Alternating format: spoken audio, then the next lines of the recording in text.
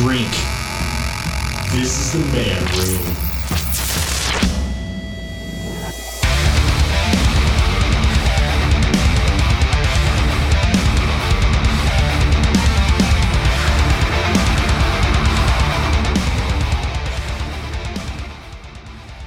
Welcome into the Man Room. I'm your host, Marcus Bridges. Thanks for joining us tonight. Make sure you check us out over at the website, www.themanroompodcast.com. You can find us wherever you find your podcasts, Spotify, Google, Apple Podcasts, Stitcher, and, of course, you can subscribe to the RSS feed. Also, check us out on all your socials. Facebook, that's pretty much the only one. And you can Gmail me as well, themanroompodcast@gmail.com. We're set up on Patreon as well. If you want to kick a few shekels this way, we're always appreciative of that. Joining me today in the Man Room, I'm so excited about this. This is a close, dear friend and former colleague of mine. He's been a fixture on your radio in Oregon for the better part of 2 decades. He's the co-host of his own podcast as well, Tanner and Drew's Donkey Show, with over 1,000 episodes. The list of accolades goes on. This is the voice that you won't ever forget. He's 105.9 The Brew on your radio and number 1 in your hearts. Please welcome to the Man Room, Mr. Drew Tydeman. Hey, buddy. What's going on? Not much, man. I'm having a lot of fun playing with all my new toys, I'll tell you that much. Yeah, you got all kinds of action over there. I love it. I am definitely set up. Thank you so much for joining us today, man. This is going to be one of the inaugural episodes of the Man Room podcast, and I couldn't think of a better person to have be one of my inaugural episodes because I got my start in, I guess you could say, broadcasting right there with you. I kind of showed up at your radio show, and I never left, and you gave me a job for a while there. We worked together, and this is kind of a solo venture, so I'm stoked to have you be a part of the inauguration here. Yeah, I'm excited for you, bud. This is gonna be cool to see where this thing goes. You know, it seems like a long time ago that you showed up at the radio station with a cube of Coors Light, and you know, it's funny because you won wasn't it a Yo Mama contest you won to get into the radio station? Yep, it was. You guys had a call-in contest on the Donkey Show, and I called in to tell Yo Mama jokes against other people, and it was bracketed. You guys had a big competition, so I felt pretty important. Well, I mean, you did have more Yo Mama jokes than I even knew were in the registry. I mean, it just kept coming and coming, and this was in a time before everybody just had a smartphone to scroll one after another. Like I don't know how you had a Rolodex of Yo Mama in your head, but it was a good in for you. You impressed us early with that. You know, I wish that I could say that those were all in my head, but I do distinctly remember sitting at my house in college, typing those out on a Word document and then reading them off so I didn't forget the good ones. Because before I ever came on with you guys, even that phone call, I used to shake. The phone used to shake in my hand while I was waiting to go on air because I was so nervous about it. And really, I mean, aside from high school assemblies where I graduated with 40 whole kids, it wasn't really in front of an audience very much before then. So it definitely was kind of trial by fire. But yeah, you guys invited me to the studio after I had won that. And I remember bringing in the beer and bringing in the Jaeger. We had some Jaeger bombs back then, which just goes to show you how old we are now. How long's it been since you've had a Jaeger bomb? Yeah, I'm not even sure those are being served at this point, which I know someone in a bar somewhere is still loving a Jaeger bomb. But that was a time where, you know, you just wheels up, crushing drinks in the studio. Now, that is the luxury of doing afternoons, too. Things loosen up in the afternoon. Like, now we do a morning show and 6 a.m. Yeg bomb sounds extremely aggressive. It just makes for all those other people that win contests on your shows and get to see the magic of the inside of the studio. They're going to have to figure out a better way to get to the stick around invite than just have a whole bunch of alcohol like me. You're going to have to bring donuts or something fun, right? It's funny you say that because donuts is the move. It's the standard listener move to get in the studio. But, you know, I don't know how many... I can't do any more Safeway donuts. It's like the go-to, I barely care about you donut. Yep. And, I just been beaten to death with it. But I do love a good donut. It's just that ship has sailed. That was a perfect time to segue because it is late afternoon here. I might keep you up a little later than what you want tonight, but you and I, sharing an adult beverage right now, albeit over voice over IP. What did you bring to drink in the man room today? Nothing to impress you, man-wise. Like, nothing that's going to make you be like, dude, he's a stud. What I drink to start an evening off is hard seltzer. You can see me on a camera, but yep. And I buy it by the case. I buy it at Costco. Can I crack this? Oh, of course, please. All right, it's already open. I'm like 4 drinks into mine already. Don't worry. Okay, good. So, I used to drink beer. I had a crazy surgery I'm not going to bore you with because you already know about it, but I call it the 1,000 Days of Sadness. I was sick, and you know that. And then I got better. And one of the things that messed with my stomach when I really boiled it all down to brass tacks was hops, which is a key element to a beer. Yeah, I don't make very many beers without hops these days. Yeah, so I actually went to cider. I drank cider till I was, round in the face. And then I decided to slide over to seltzer. I actually had my first hard seltzer at a Blazer game. I was in the suite, in the radio station suite, and they were all out of cider. Like, you couldn't buy it. Right. And so they're like, well, I'll bring you a mango seltzer. And I was like, nothing is more degrading than that comment. But sure, I'll take it. And damn if I didn't drink 3 of those before I left. And I was like, I think a new love has been born in my heart. So tonight, it's a hard seltzer of the black cherry variety from our good friends at Costco in Kirkland. Loving it. And nobody told me to say that other than my pure thriftiness when it comes to this. And it's basically a White Claw with a different logo on the front of it. With a Kirkland on it. Sure. Well, cheers. Thanks for that. And, I have a couple of things. See, just full disclosure, I've obviously been drinking. Full disclosure, you and I already tried this once. Long story short, the audio was bad. You'll never see a light of day on that one, so we don't have to worry about that. But we can bring up to speed. You were worried the last time that we talked that Costco was not going to be making your Kirkland hard ciders anymore. And I was there last week, and I'm just happy to tell you that they had a huge display of those things lining the entryway. And it looks like maybe you're still going to be able to get those at Costco. If you can't get them where you're at, just let me know. I'm happy to pick you up some because I would hate to see you go without. Well, first of all, you're a great friend. Thank you for that offer. Second, I will tell you that I am also not currently too worried about it. First of all, when I heard there was going to be a shortage, I bought 15 cases. And then over the course of the next 3 weeks, I'd go there and they'd have a short supply, so I'd grab 2 real quick. And then there'd be a big supply and I'd be confused. And then a short supply and I'd grab a couple. And I'll break it down to you this way. A guy that you and I both know is the one who had clued me into this and sent me the text regarding that he had talked to the people at Costco and said that it was off. And he's on the inside too, because he works in the alcohol industry and distribution. So you'd think he might have an in on this. Exactly. So I went, I took his word for it, but I also, when I was at Costco, I asked the lady who walked me back to the awkward computer by the hot dog stand, and we walked through it, right? And she's like, well, currently there's none on order. I didn't know what that meant long term. Clearly, I bought enough in a short period of time and sparked a West Coast rebuy because my garage has got towers. Like, it looks like Rome in there. So are you building your daughter's forts with the stacks of Kirkland hard cider that you have? You could. You absolutely could. And they've built a fort out of everything short of that at this point. So nice. Sooner or later, that's going to happen.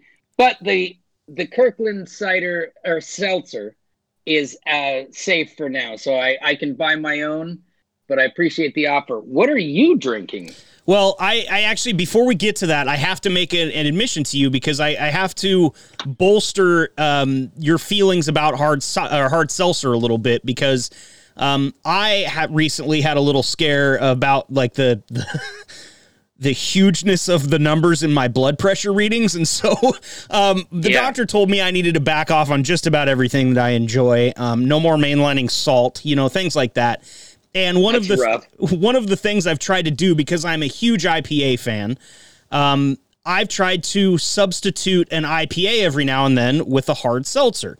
And I have to say that the more I try, the more I like. And there's no question that they go down so easy. But I found myself in trouble because, I like to buy my IPAs in the 22-ounce variety. Sometimes I'll get the 22-ounce bottle of a single one and enjoy that. But the hard seltzers at that size, they come in 24-ounce cans. And man, they disappear fast. It's like I pour it out and it leaks out the bottom or something, but it's gone in 15 or 20 minutes. So I'm on board with the seltzers, but I have to monitor myself or I will be walking on my lips by the end of the night. They're a great option for like tailgating. Like you think about when you tailgate all day and you're crushing beer after beer after beer. Not to talk about the health factors, because I'm not going to bore you with that, but just the side ache or the weight that you're trying to drag into that game.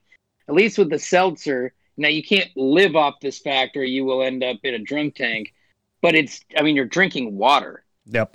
And that helps the game. It really does. But now granted, I can promise you that your pee looked just like sweet tea if you want to just drink that. It's not going to look the other way.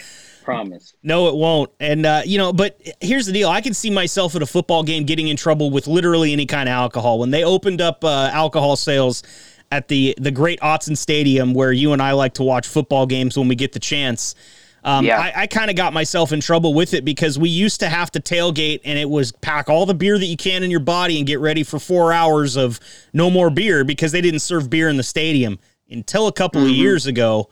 And they decided to start selling me those $18 beers. And man, I can drink those pretty fast too, but you got to be careful once again, because like today, I brought to the party here a Macho Libre IPA from Hop Valley, which is a local brewing company here in Eugene.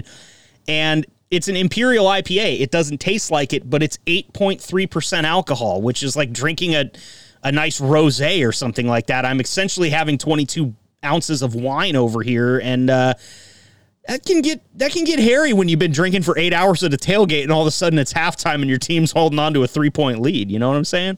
Oh my God. I'll be the first to tell you that that's a tough ride. And I will say that with the guys who founded Hop Valley, this are good friends of mine, old friends. Mm-hmm. And I can't drink it. Yeah. Just because it's, I can't have the hops, but if I would be, I'd be a pickled onion if I was pounding those all day during a tailgate. I know my lane. I know exactly what I can have so that I'm upright the whole time and having fun. All the trial and error is how I ended up in the curb throughout my teens and 20s. Yeah, well, all that stuff's in the ether now. We don't talk about that. That's how we move on. And your wife has an absolute specialty for bringing the party to the tailgate too, because every time you guys are around, whether it was back when you lived down here where I live and we used to tailgate together every weekend, or in the off chance that we get you now, your wife always comes preloaded with a full cooler of Jell-O shots, and they're the tastiest ones that you'll ever get your hands on. And that's another way that you can find yourself in trouble at a tailgate, but it's always fun. And I've said this before too, your wife she's like the Phantom of the Opera with these things. Like, you'll be standing there and you'll look down and there'll be one of them in your hand, and you look back up and everybody's got one, and it's party shots. Everybody's got to go. So, this is the reason I'm getting a little nostalgic about football right now, is because football season just wrapped up and we don't get another snap for like 6-8 months. And B, I just dropped a ridiculous amount of money for a guy that has no job on season tickets for Oregon Ducks football next year. That was yesterday. So made the first payment on that and crossed my fingers that we'll actually get to go watch them play live. God, I hope that part is true. And it's the only time in your life you'll hear me say, thank God we've got 7 months, because we need to let it pan out or whatever. Right. Yep. And season tickets, God, I miss those. Like I do remember biting, you bite into a piece of cardboard as you cut the check for those tickets. I mean, I used to have great tickets, but for how much money I had in my bank account, it was often a thing I drove away wondering if I had made an ill-advised decision. But I never felt that way the day after. Right.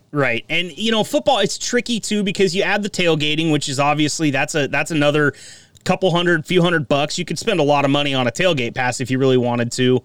And then on top of that, I've gotten bad over the last few years of like, I'm throwing tri-tips down and, well, how many people are we going to have? Well, this will only feed 8. I'm going to need to feed at least 22, and just I keep spending more and more and more money on the tailgates. And now what I'm finding is we've tailgated so hard for the last decade that a lot of my tailgate gear, the actual hardware, is starting to wear down. And I'm worried that I'm going to have to budget between the tent and the chairs and the beer pong table, and maybe the steaks budget's going to suffer a little bit this year. So I got all these things in my head, man, and I'm just worried. We're already February 9th. I'm worried about football season next year. So that's just who I am. Well, I'm thinking you just have a couple games where you call them the Coleman games, and you got a new stove, so it's hot dogs for 2 weeks. You're like, sorry, guys. I mean, you'll still get them nice dogs. You're not going to have some of those, earlobes and assholes. It's going to be the good stuff. I might save my good dogs for only me and the wife. You never know. I can be stingy like that, Yeah. Well, I mean, honestly, once you're at a tailgater, I've done some ridiculous things. We had a college reunion a couple of years ago when people went to games, and I was so hungry. I don't eat in the morning, part of my diet, and then sometimes in the afternoon I'll find myself in a vortex. I've had a salad and now I'm going to track a deer. So I was at this tailgate and there was a half a loaf of Safeway bread. I'll give some love back to the bakery now. I grabbed this half a loaf of bread and I just ripped it open and I found some wet lunch meat in a cooler and there was no condiments, but there was some potato salad. So I just slapped that inside of this giant loaf, and I just sat there, eyes closed in the corner, and ate that thing until I was powered back up. People were like, "Dude, you're disgusting," and I'm like, "These are all things you love." Yeah, they're just packed into one punch. And when you're sitting there like that, knowing what you know about your current state of being, you look at that person and say, I'm not disgusting. I'm surviving. Okay? And anything in the wild. Exactly. And if you think about it, what is potato salad anyway? It's potatoes, mayonnaise, and mustard. So I just put mayonnaise and mustard on my sandwich. I just added a little bit of potato. Call it an Irish sandwich. There you go, man. There you go. And a lifesaver, too, is what you can call it when you get to that point. Ready to go. But foods, you gotta remember how important the food is when you're going to work a fade like that. They actually, when they opened up beer sales at the stadium, they closed down the ability to go back at halftime and hit your tailgate up for an extra beer.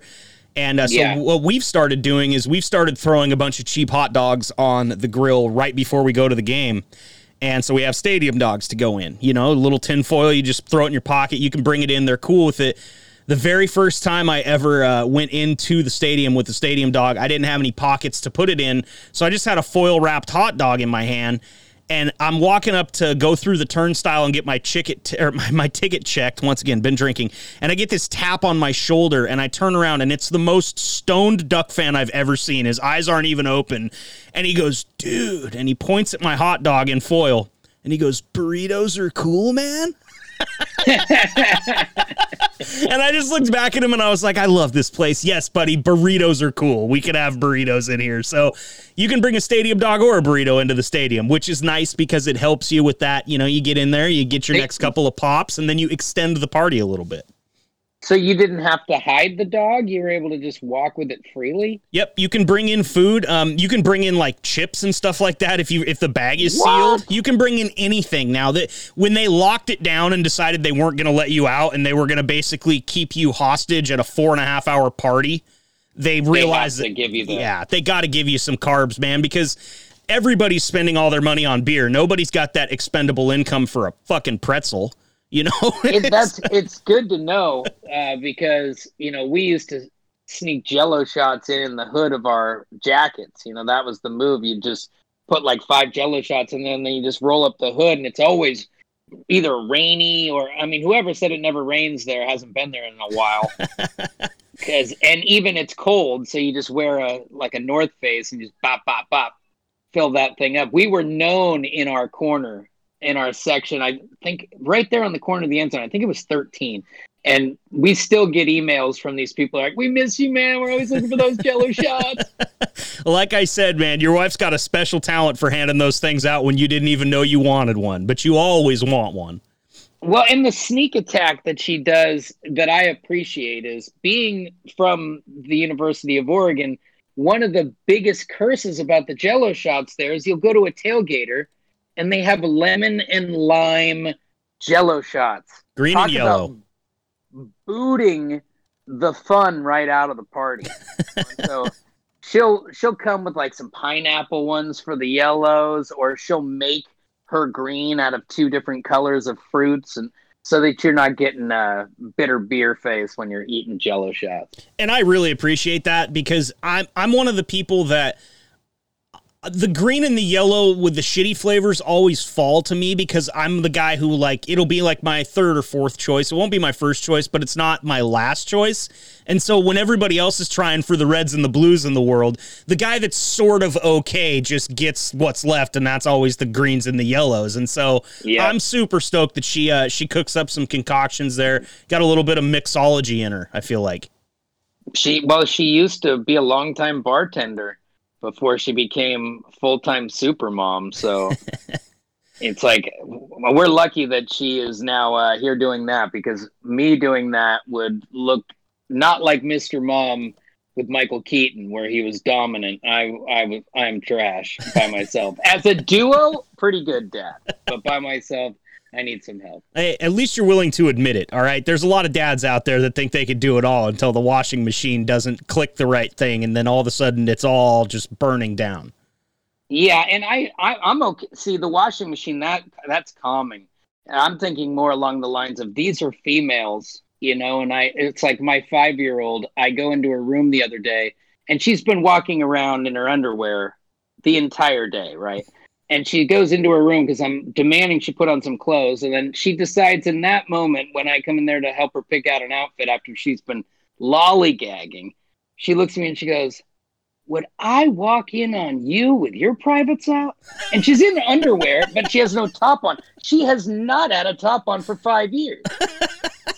And I'm like, you pick now? I'm like, find an outfit. And then she just stands there and stares at me. And that's when I turn and I go, Amy.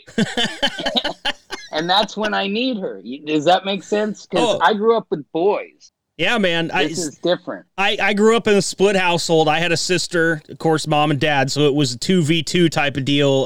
Odds were a lot more even. But hey, ever since you had both your daughters, we've talked about it, you know, personally. I didn't think you ever stood a chance, but you're doing great, man. I really got to hand it to you. You're still smiling. You haven't pulled all your hair out. You look good, you know. There's color in your face. You look like you may have slept a few hours, which is always a perk. So I got to hand it to you, man. Maybe she's super mom, but you got to at least get like runner-up dad, you know? Well, I'll take an honorable mention. That's totally fine. You know, it's like, you were right about a lot of that, except for I don't get any sleep. That part is just out the window, because now the girls stay up till right at the edge of when I go to bed. Yeah. So it's like, if they outlast me, like watching a movie in my bed, or I'm reading them a story and I fall asleep, then they're like, and conquered him, past the gatekeeper, back downstairs. You know, and that's the only time where, you know, I'm a little vulnerable, because I got to get up at 3:50 in the morning. And so that is the time that the alarm goes off, 3:50 for your show that starts at 6 a.m. And you got, of course, a lot of stuff that has to be done before the show starts. When you originally made that transition, because, you know, a little backstory, if you don't know, the show that you and I worked on together, that was, like you said, it loosens up in the afternoon. That was 2 p.m. Towards the end there, we were rolling in sometimes a little closer to the actual fire off of the show than what we probably should have been, me especially. And, you know, never really had to get up early for that job, because most of the stuff, you know, promotions, extracurricular stuff that we did around that job happened at night because it was more, geared towards the nightlife, the younger generation. And man, yeah. How did you deal with that transition? Because you're a few years in now, right? If I'm not mistaken, you've been doing this morning thing for 5 years. 5 years. God damn, it's crazy. How did that shape up when you first had to make that transition? Super intense at first. I'm just going to be 100% honest. And, Tanner, who, people don't know, he does the show as well and was doing it already before I got here. And he warned me straight away. He's like, I'll tell you, I have not gotten used to it. And I think that we kind of came to the conclusion that the alarm's always going to suck. You get used to the swing of things when it gets going, but the alarm's always going to suck at that time. You just have to basically sleepwalk to a toilet, sit, and read stories till your eyes open. That's what I do to start every morning. But I actually was lucky in the fact that, well, I'm going to say I'm lucky, and then I'm going to say this next sentence.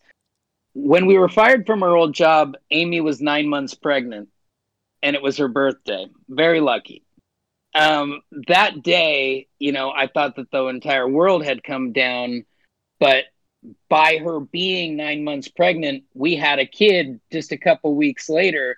And when that happened, my entire schedule became that early morning. And so it was almost like the boot camp of it started before I got there for 3.5 months or whatever it was. As I had no job and no future for this newborn kid, I was up with them staring at him, wondering what the plan was. Right. So then once we got here, if I didn't get up and go into the shower and go to the radio station, I was going to have to get up and take care of the girls anyway. So it was like, at least I have the opportunity to A, make some money, I'll say it in this order, and B, have a little peace and quiet. Because nothing makes a man work harder than knowing that, chaos is at home, and the only way you can help that is to make some sort of money, dollars on the floor. Exactly. Exactly. Well, I couldn't be happier for you in the way that it worked out. It's funny. I don't mean to disparage your wife at all by forgetting that was her birthday, the day that we got fired from our job here in Eugene, because that also, you had 9 months pregnant and your wife's birthday. That was the day that my wife and I had accepted keys to the very first house that we'd ever bought. So it was almost like they had a huddle before they fired us and were like, can we get them on a day that they're really going to remember, like a tattoo-worthy date? Like, you're going to put that somewhere on your body and look at it for motivation. They got it. They couldn't have hit the nail on the head any better than what they did. Just fuck those two, and here we are. Yeah, they couldn't have circled a more brutal day, and I feel bad for her to this day because it was her birthday, and now that I think about it, it was her 30th birthday. Oh, wow. And I was so just, upset that, it was before I had LASIK, so, I had cried a bunch and been so sad that I couldn't even see. My contacts were so salty and destroyed that I sat inside of I don't even know, in the Whitaker district where you live, that taco place, Taco Vor. Is that what it's called? Yep, Taco Vor. Great spot. Everybody loves it. I sat in there and couldn't see a thing and wet a couple of tacos with salty tears off my chin as I tried to pretend that it wasn't a big deal. And Marcus, here's just adds a caveat. On that same day that they burned the house down, of the radio, another guy who was at that birthday dinner had just accepted the job of his life at Microsoft. Oh, wow. And I was super happy for him, but it was like I was being torn down a peg on the same day that he was getting, elevated, and Amy's just in the, as you would say, in the ether. Gosh. And so, that was, but I also look back on that day and that time, and, I stopped, reminiscing on this day and that moment a while ago, just because, things happen for a reason, and now it sucks the way that it happened and who did it to us. And, you could go all the way down the line of how things could have been handled better. But, I'm just lucky that, I am where I am and I'm able to provide for my girls, and that's a big deal for me. Yep. And it should be, man. Your priorities have always been right where they should be with that. And I don't think if anybody does try to doubt you on that, send them my way and I'll ship them up into shape, because that's a bunch of bullshit. I know how being there and going through it with you, devastating. Probably one of the more devastating days that I can remember, not just in my professional career, but in my life. And I actually, and maybe one day we'll play it. Maybe one day it'll see the light of day on the Man Room podcast. But I have a recording of the final phone call that you and I had with the people that were responsible for letting us go on a very important day, like your wife's 30th when she was 9 months pregnant, and me accepting the keys to the house. Something that happened, which I don't care if they don't want me to talk about it. Fuck them. They haven't written me a check in 5+ years. We thought we were going to get to maintain our Facebook page, which was kind of a coveted thing for us because we had 25,000 some odd people that engaged with this page.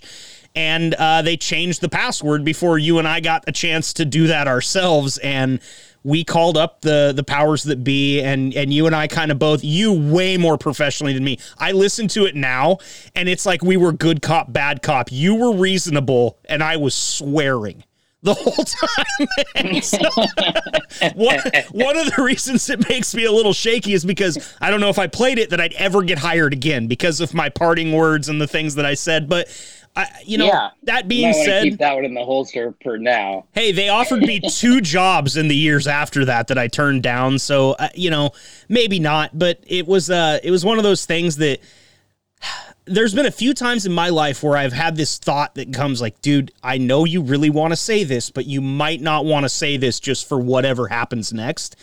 And then I say it and you feel great for like an hour. And then after that, you start to slowly lose the air out of your sails. And then when you're dead in the water without a job, you tend to sit there and look in the mirror for a long time and wonder if tell the owner of the company to kiss my ass and then hang up the phone was the last thing I should have said. And it's tough though, because it would take much longer than one podcast to discuss, we were, it wasn't the first, it was the end of a long line of things that happened, and a long time before that, we had a great thing going as a bigger group. Yep. With Tanner and all that, and then all that drama happened. And, I'm glad that it happened because we are here now, that life happened, but I hate that moment happened. Yep. And that started all of this, and everyone had to try and tread water. Tanner in Detroit, you and I in Eugene, everybody always giving that show the short end of the stick when it deserved so much more. That's the frustrating part. 12 years of my professional life was spent on that show. That's a long time. That's a big chunk of your history. And, I look at it and I'm so lucky to, work in the scenario that I do now, because I look at that and I'm like, man, I would have never, you and I, if we would have just sat in that room, we would have never gotten ahead.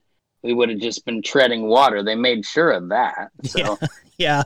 They did like to kind of keep their foot on our head whenever we tried to come up for a breath of air. But you're right. It was fortunate that I feel super fortunate. You and Tanner had the thing going. I just kind of showed up with beer and never left, like I said earlier. And to get to be a part of that, I always take it back to, there was a dude that called that radio station every day for like a year plus and just demanded that they put us back on the air. And when you have a fan out there like that, or even just somebody that was that into the show that wanted it that bad to come back, that was one of the things that made me kind of think, it was great that it happened. And it sucked that it had to end the way that it ended, but it was one hell of a ride. It was a lot of fun. We got to meet a lot of cool people, do a lot of cool things. You and I got to open doing stand-up comedy for Brian Posehn, for Christ's sake. Like, that dude was on Seinfeld. I look back at that and I think, like, how did I back my way into that opportunity and then let it just slip away? Because, we both did it. It was not my best show. I actually was fortunate enough to find it on tape recently, and that will never see the light of day again, because you talk about stand-up in 2009 is a completely different game than it was in 2020 or is in 2021, and I cannot say those things anymore. So that's just where we'll leave it. Yeah, it's crazy how things like that change. And, it's unfortunate that comedy's not exempt from those rules anymore. So now you hear something and it becomes cringeworthy when it may have been satire or just something that was meant tongue in cheek at the time is now would be taken another way. So yeah, feel free to burn any tape that has anything that anyone says that's a little ridiculous, right? You got it. Let's check. I'm just checking the docket here, things that I've written down to talk about. That actually, like the little segment about the radio show, that wasn't in there. So that's one of the reasons I'm so happy to have you as the guys. My show prep can go out the window because I know we can have a conversation about whatever the hell we need to. But this is where I'm actually going to be a professional and turn to what I have prepared to talk to you about today, because you and I, going way back, man, have been playing video games since almost as long as we've been, on the radio together. And I get to play some PUBG with you and your wife here a couple weeks ago, and Tanner, and we always have a really good time doing it. But I've got some real juicy leaks that have come out about another franchise that we really enjoy playing, which is the Grand Theft Auto franchise. And really? Grand Theft Auto 6, it looks like there was a 4chan post that has now been removed, but someone did manage to grab these leaks and post them to Reddit. But where this came from, apparently, which you can't verify anything on the internet now, but I'll tell you what they're writing the articles about, is it was a programmer from Rockstar that jumped on the internet and felt like he needed to be chatty one day and just started answering people's questions on 4chan. So it's possible that none of this is true, but there's a lot of information here, so it's kind of one of those things where if he didn't have this much information, he's just making it up, then this guy he's got problems and he needs to go see a therapist, because way too much time went into this if it's not true. Let me read you some of the bullet points here. Now, they're going to have a chapter system. Did you play Red Dead Redemption 2? I did. I didn't finish the game because I lack the time to meander the Great Plains as much as I would like to. Right. But I absolutely did play the game. It's almost, honestly, people are going to not call me a real gamer nerd if I admit this, but I think I can only remember the actual, bona fide end to maybe one GTA game, because there's so much to do, you just never do get finished with them, as Red Dead. Yeah, I always finish the standard campaign. That's incredibly fun. Right.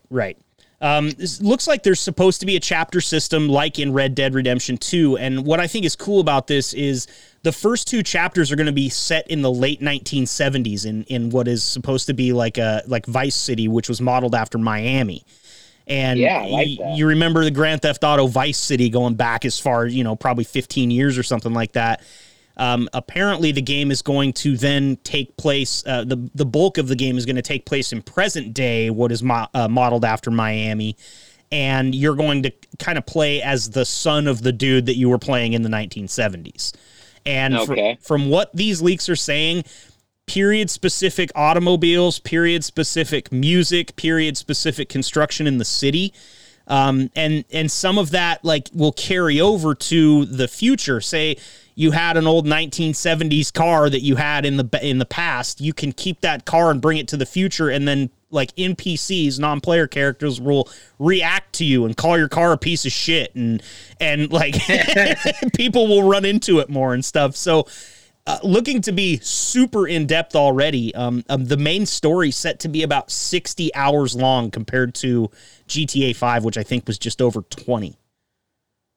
Yeah, I'm excited for that. I just want interactive situations, and I want the AI to be real time. If I blow into a building, I want to be able to run through that building till that building runs out. Even if that means I get to the top of the building and there's no out, I tried, that was my spot. Now I got to fight my way back down and out. Or, there's a bank vault or something inside of a place, because there's too many buildings in the last GTA that are just nothing. Almost everything is nothing. And I don't know how much more that is. I'm not a programmer. I don't have the first clue on whether that would make your new Xbox, hemorrhage.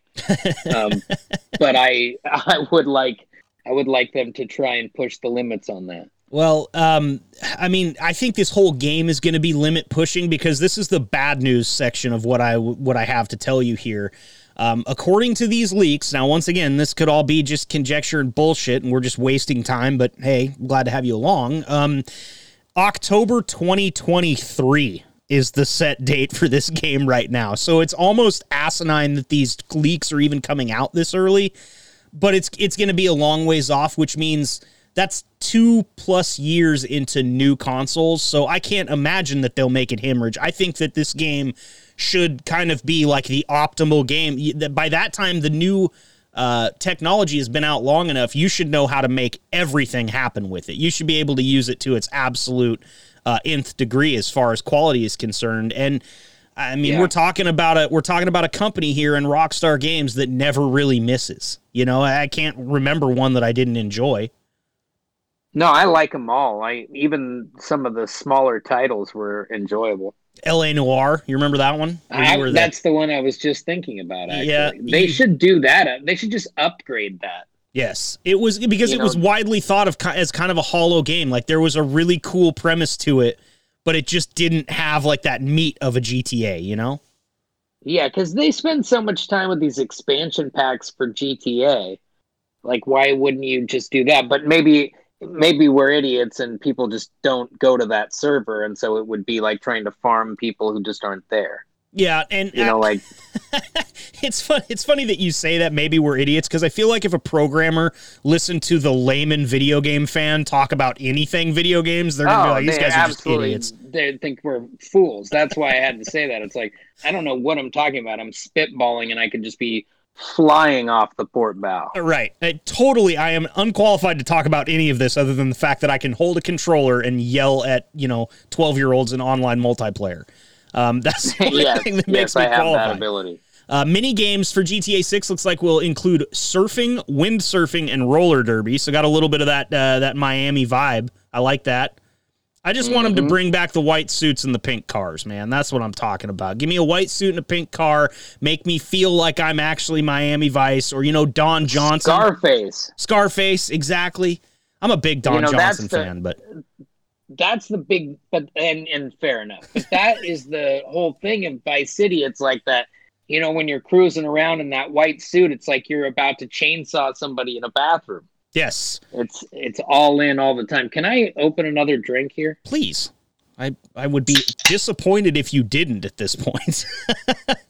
I appreciate that. Trying to be a gentleman. Last thing I'll say is a couple things that I thought were funny about it. The family from GTA 4. Remember, GTA 4 takes place in modeled after New York, Liberty City, and you're kind of in like the Italian mob. It looks like that family will make an appearance in the new GTA 6 game.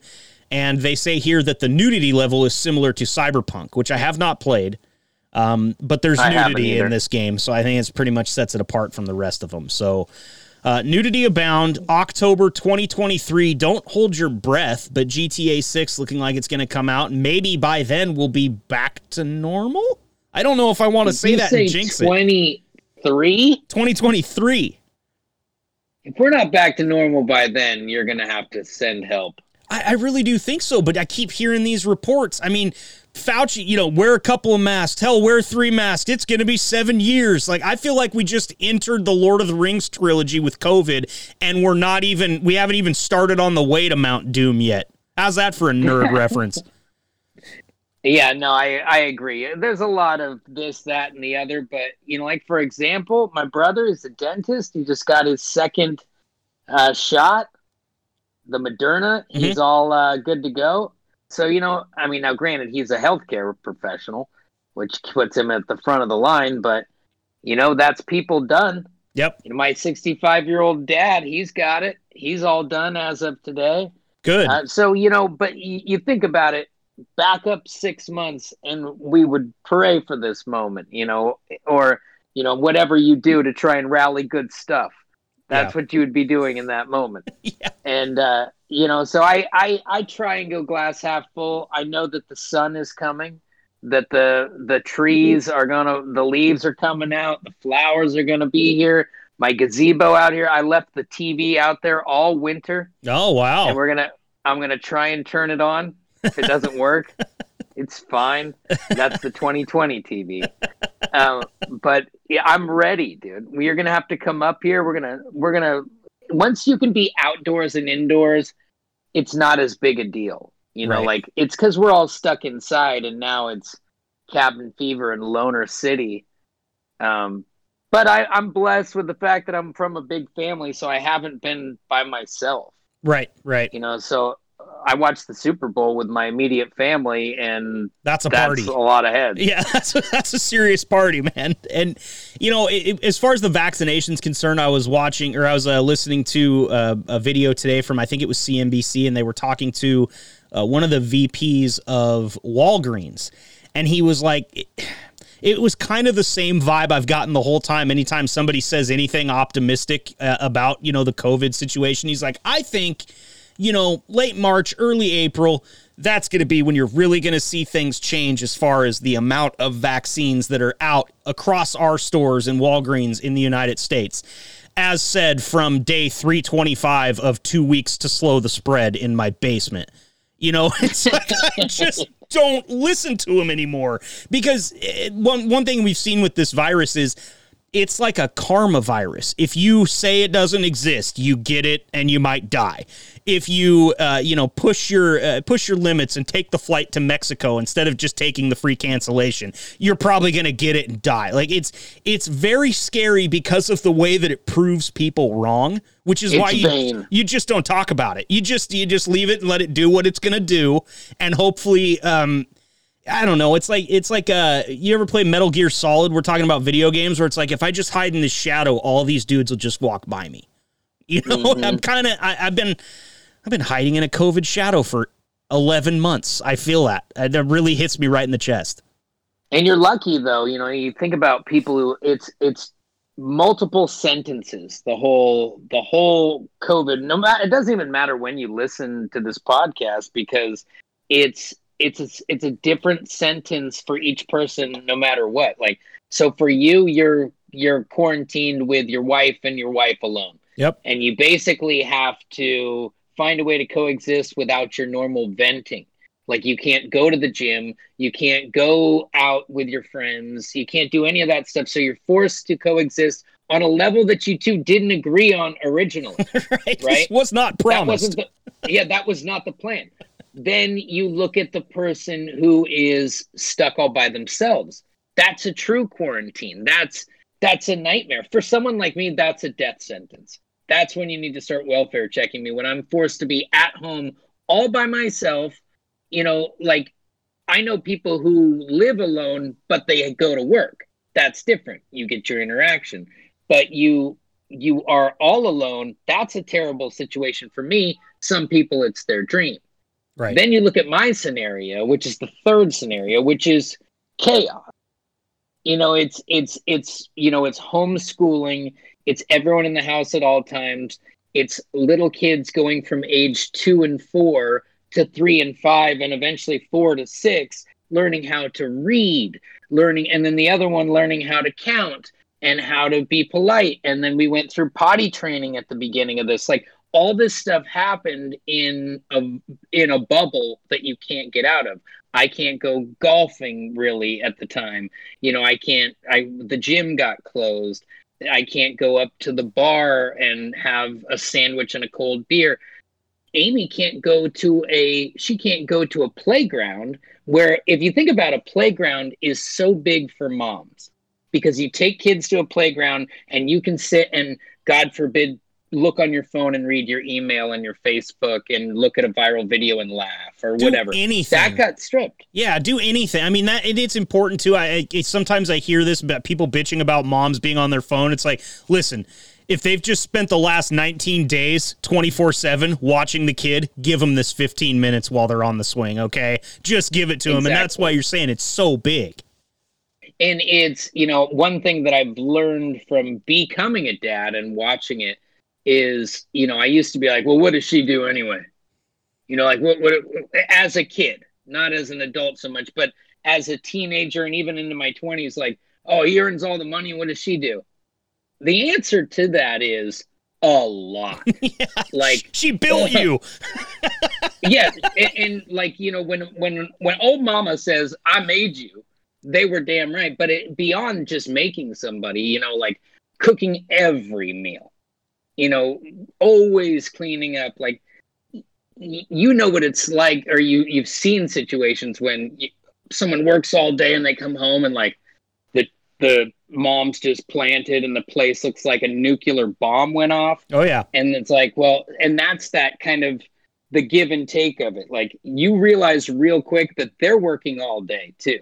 If you show up and you're like, "What have you done for me lately?"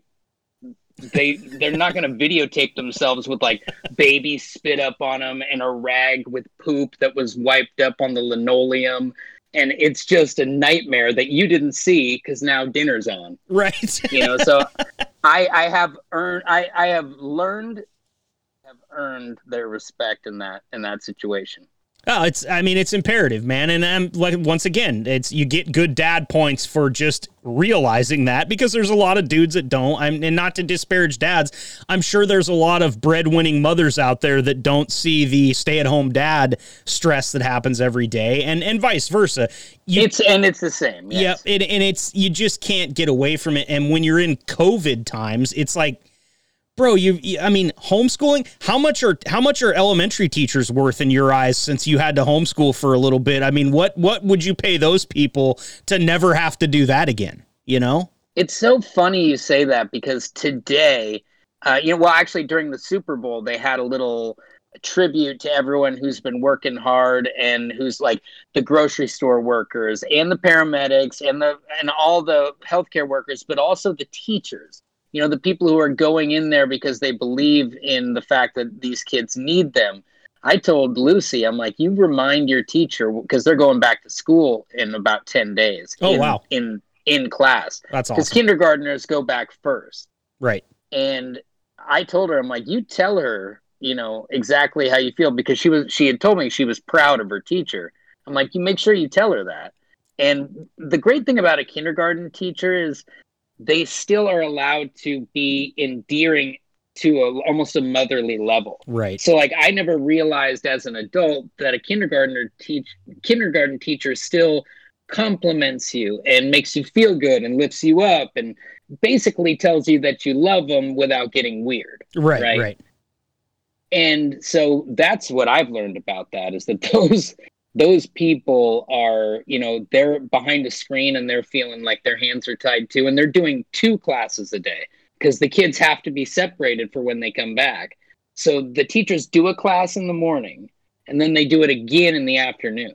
Man. And so, like, repeat the curriculum of a kindergartner. Oh, dude, you talk about wanting to pull your hair out from, and that's why the people that are special enough to do that job, the ones that found it as a calling, I feel like you got to cherish them, and you also have to wrap them in bubble wrap, because they don't come around every now and then, and you don't want something bad to happen to them. I mean, they're precious people, and that's teachers from start to finish.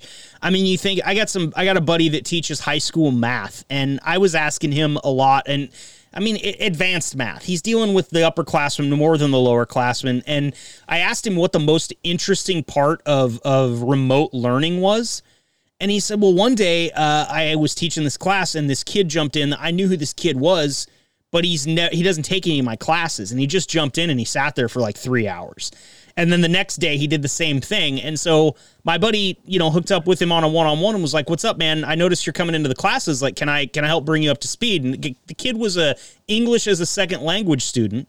And he's like, "No, man, I just come in to listen to you talk, and it helps me learn English better. It helps me learn all these terms there."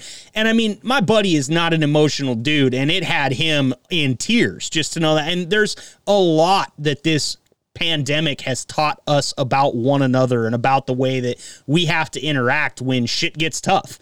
I mean, it like at first, those first couple of months, I was kind of concerned. Like, dude, if this whole thing falls apart, this country is fucked. Like, we're not going to help nobody's helping anybody. Everybody's boarding up the windows. You kind of feel like 11, 12 months into it that there is a lot of compassion out there in the world. And there's a lot of people that deserve, first responders, teachers, those types of people, frontline medical workers that deserve some accolades that we can probably never give them to the extent that they actually deserve them, because it takes people like that almost feel a higher calling to do something to help another person. It takes so many of them to get us through a time like this right now. I mean, I've been unemployed. I'm sitting here I talk into my computer for half an hour a day on your podcast, and then I go and sit on the couch with my hand down my pants. So I have this like really big bag full of gratitude I want to give out to all those people, and it's hard to actually to get to do that. It's cool to see what they did at the Super Bowl with all those people being honored. And I want to, if there's ever a time on this platform that anybody can, like you just did, give those accolades out and talk about how much those people mean. I love it. I think it's great because I put them in a class so far ahead of me that I have no problem being the last American that gets the vaccine. Not because I'm worried about what it's going to do to me, but because there's so many other people that deserve it before I do, Yeah, with that blood pressure you were talking about, we got to get you up the list. We got to scroll you up there just a little bit. And you know what you said about people, and here, I think this gives me a little bit of comfort, is the most polarizing people, like the ones that, and that's a very polite way of saying, the ones who say a bunch of weird, crazy shit, or that are super mad and want to board it up and want to use force first, they're also the loudest people. Yep. And so the loudest people doesn't always speak for the group. And this is a perfect example of that. I don't want to fight in the street with anybody about anything, but I will not sacrifice. And I think that this is the majority of Americans. We will not sacrifice our morals, what we think is right in the long run, and that we are good people. And that's why everybody wanted to be in America in the first place, because we are a bunch of good people. But it's the most polarizing. It's the one person in this whole city who doesn't want to wear a mask, who fights with the lady at Walmart and goes viral.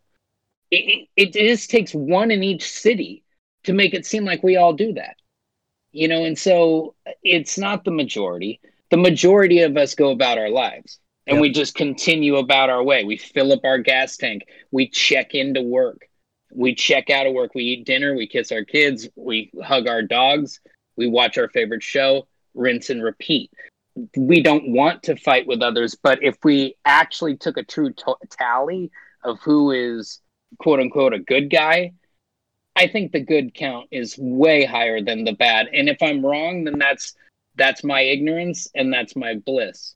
But I believe in my heart of hearts that there's more good people than bad people here. Yeah. It's hard to disagree with you, man, because it's a time like this. You don't, that whole, don't know what it's got till you, or what you've got till it's gone type thing.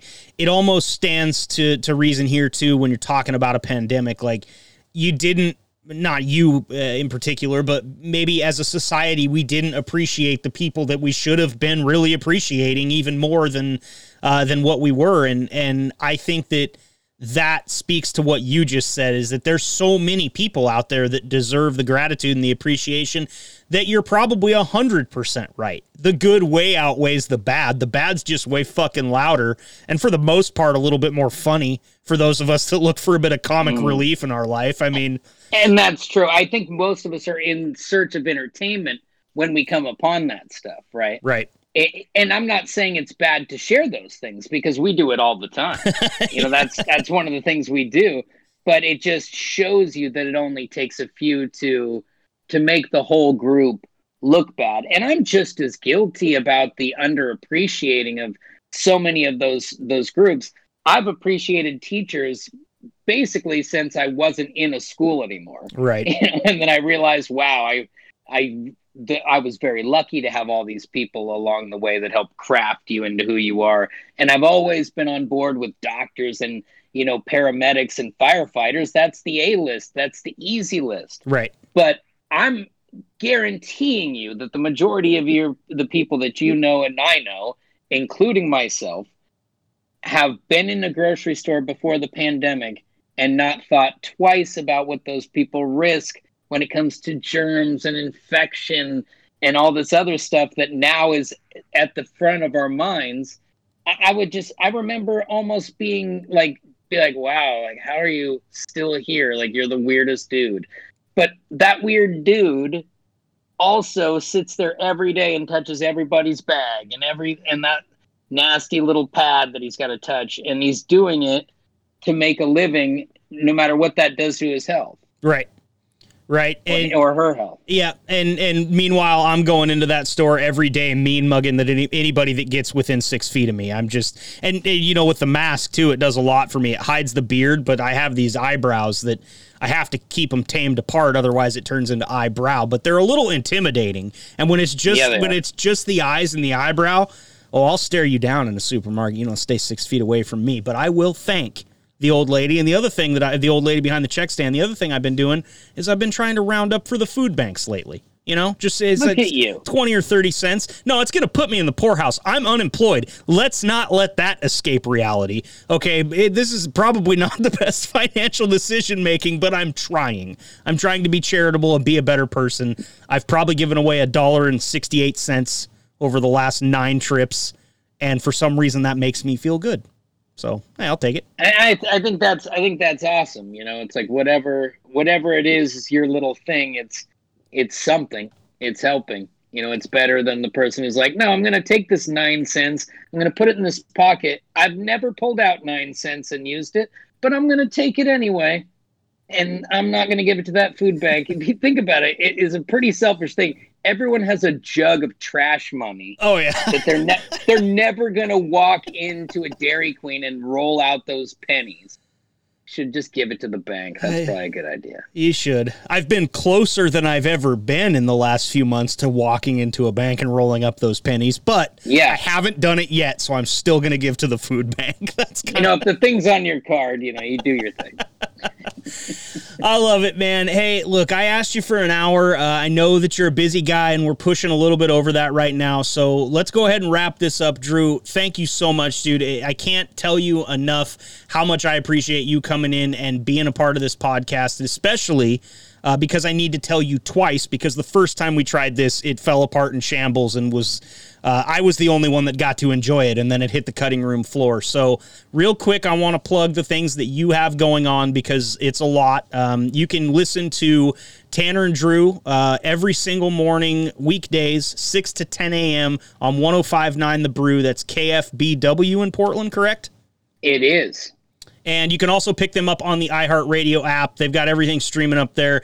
Look, if you're sitting down here in Eugene right now, where I'm sitting, in Eugene, Oregon, and you're thinking, man, I'm so pissed that I haven't gotten to listen to Drew for the last 5 years, that's on you, because I've been listening to Drew ever since we stopped working together, and it's very accessible all over the place. You could be down under fighting kangaroos right now and still listening to Tanner and Drew from 105.9 The Brew on the iHeartRadio app, and also Tanner and Drew's Donkey Show podcast, which is heard daily on on the iHeartRadio app. I'm just totally failing this right now. But you've got me thinking now. My mind starts to wander, and I'm like, God, if we ever got put on in Australia, would it be Tanner and Rue?